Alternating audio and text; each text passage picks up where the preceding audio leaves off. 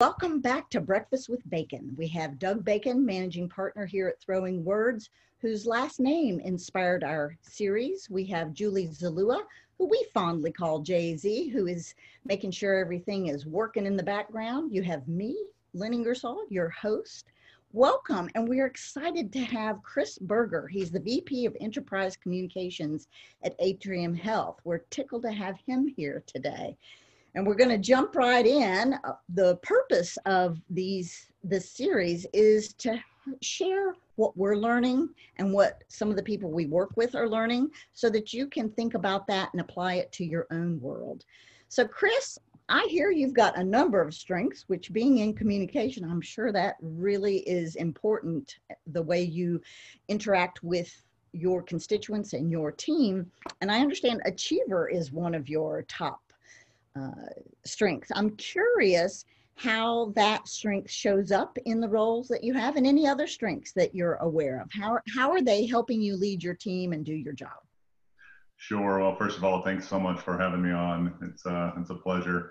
I think, the achiever has always been something that's, from my, beginning of my professional career, even before that, I realized, I think the struggle between achiever and perfectionism is probably out there. I jokingly call myself a recovering perfectionist because I realize perfection is just nothing you'll able to obtain ultimately. But I do, focus on excellence. I think that's something that, really resonates with me, of doing my work with excellence and, hoping that others, in helping them, catch the desire to perform their work with excellence too. So there is a lot of, tension there sometimes, as far as me always looking around the corners, kind of seeing, okay, what can we do better?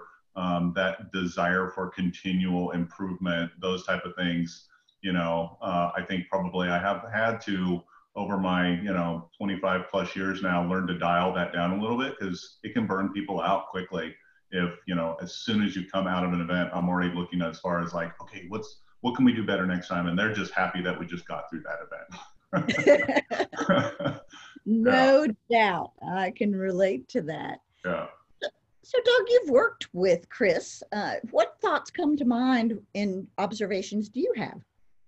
Yeah, it's so cool. Just I'm kind of looking at Chris's strengths profile here as we're talking, and they're all just lighting up, right? It's that achiever, because that hardworking, setting the pace for production, but also there's a sense of responsibility and ownership that's there, which brings in that perfection piece.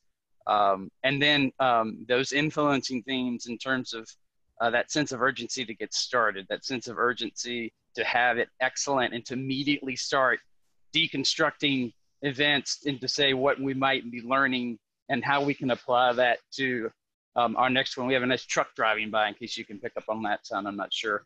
But and then in working with the team, how do you dial that back so that they don't get burned out, so that they are really engaged and kind of, I love how you said, can kind of catch that desire to be drawn towards excellence. So can see how both early career really helped you as you're getting the work done, and then as you progressed and had to make that pivot to getting the work done through others, finding that balance of nobody works as hard as I do, and the team doesn't have the benefit of being in every room that you're in. And so how much detail do you give them while not wanting to overwhelm them, or not wanting to burden or distract them from things that you see, but they don't necessarily need to know at this point?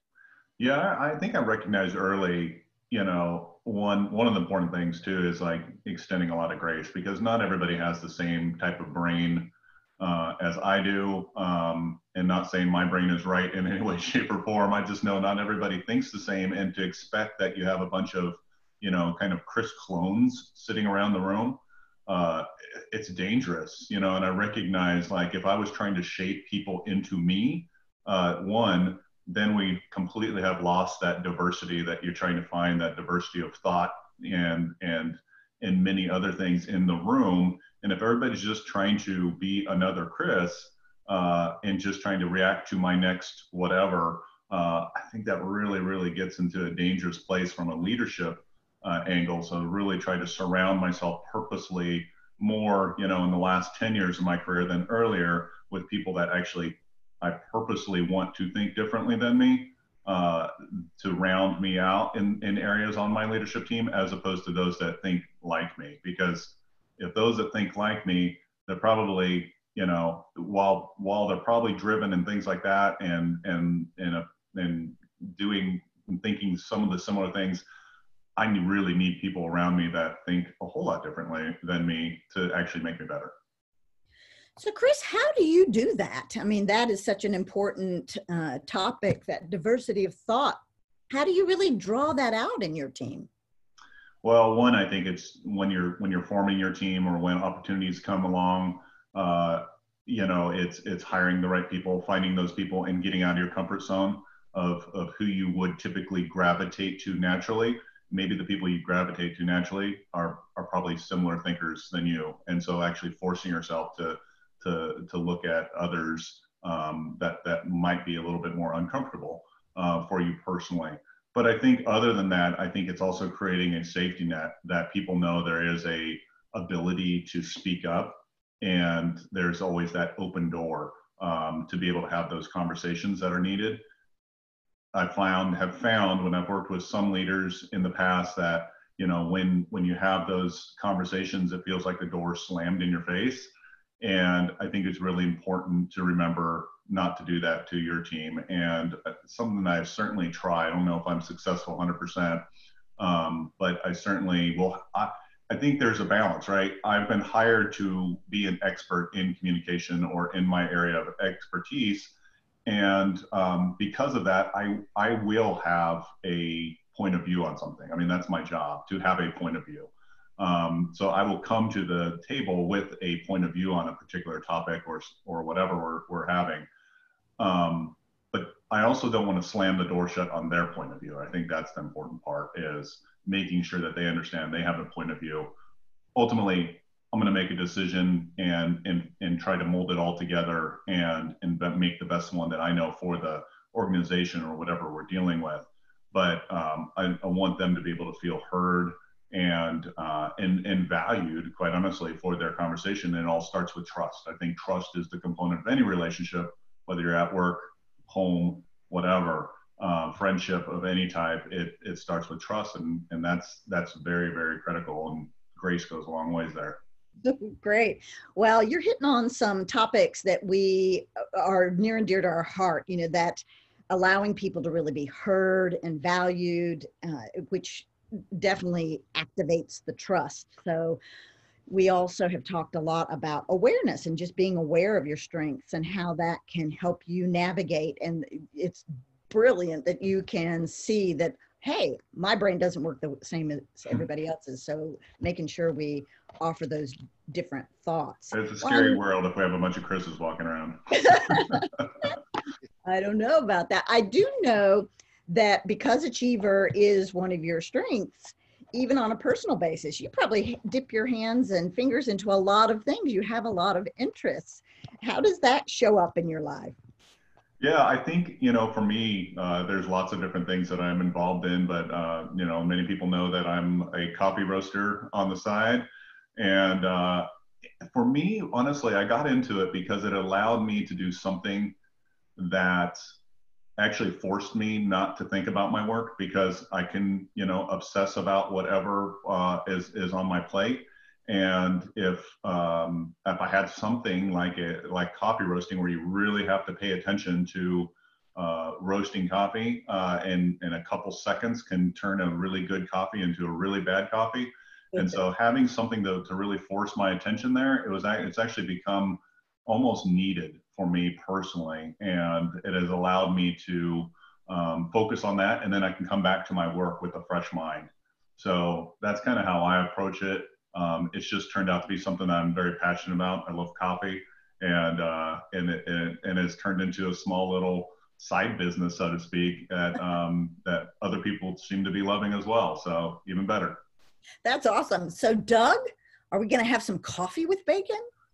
I tell you what we do, one of the cool things that Chris has done for us is he has created a breakfast with bacon signature blend of coffee that that we make available and we share with folks. You know, I always like to give a little thank you something to our podcast guests, and now I've got to figure something else out to give them since I can't give you your coffee like I normally would, but we'll figure that out. But I love that point of creating a system for yourself that forces you to not think about work, because it can be so, particularly, I mean, as wired as you are for action, you know, both that urgency to get started, but that urgency to complete, it can really be all consuming. And so the fact that very strategic, no surprise, given that that is also a talent of yours, you've found a way to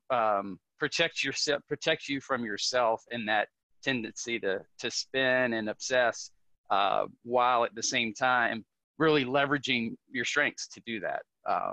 And so I know that if we could probably go on and hit other topics that you have gone deep on and know a lot about, but for the sake of our breakfast with bacon, we kind of hold it there. But just love that, just that awareness, both that awareness that you have and also how you've changed your behavior and put things in place that kind of guardrails, if you will, to kind of keep you out of the ditch that you know you can get into.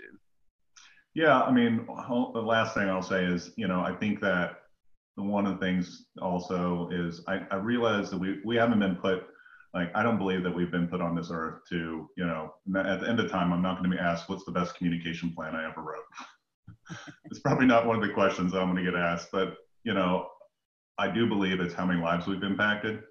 And I think that the ways we kind of do things around us and set, you know, and what we are involved in, and, you know, for me, it's doing those things like coffee. It helps out other people.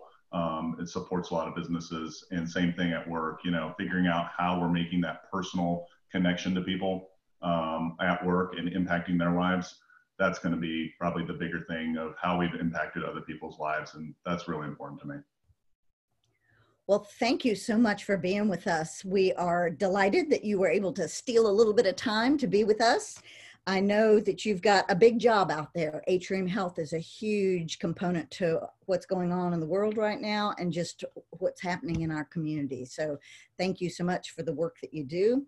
Love that you helped us with self-awareness, helping people think differently and being okay with that, really showing how to value and listen and trust people. So those are our takeaways today. For those in the audience, I hope you'll think about how you can weave that into your day-to-day. And Chris, thank you so much.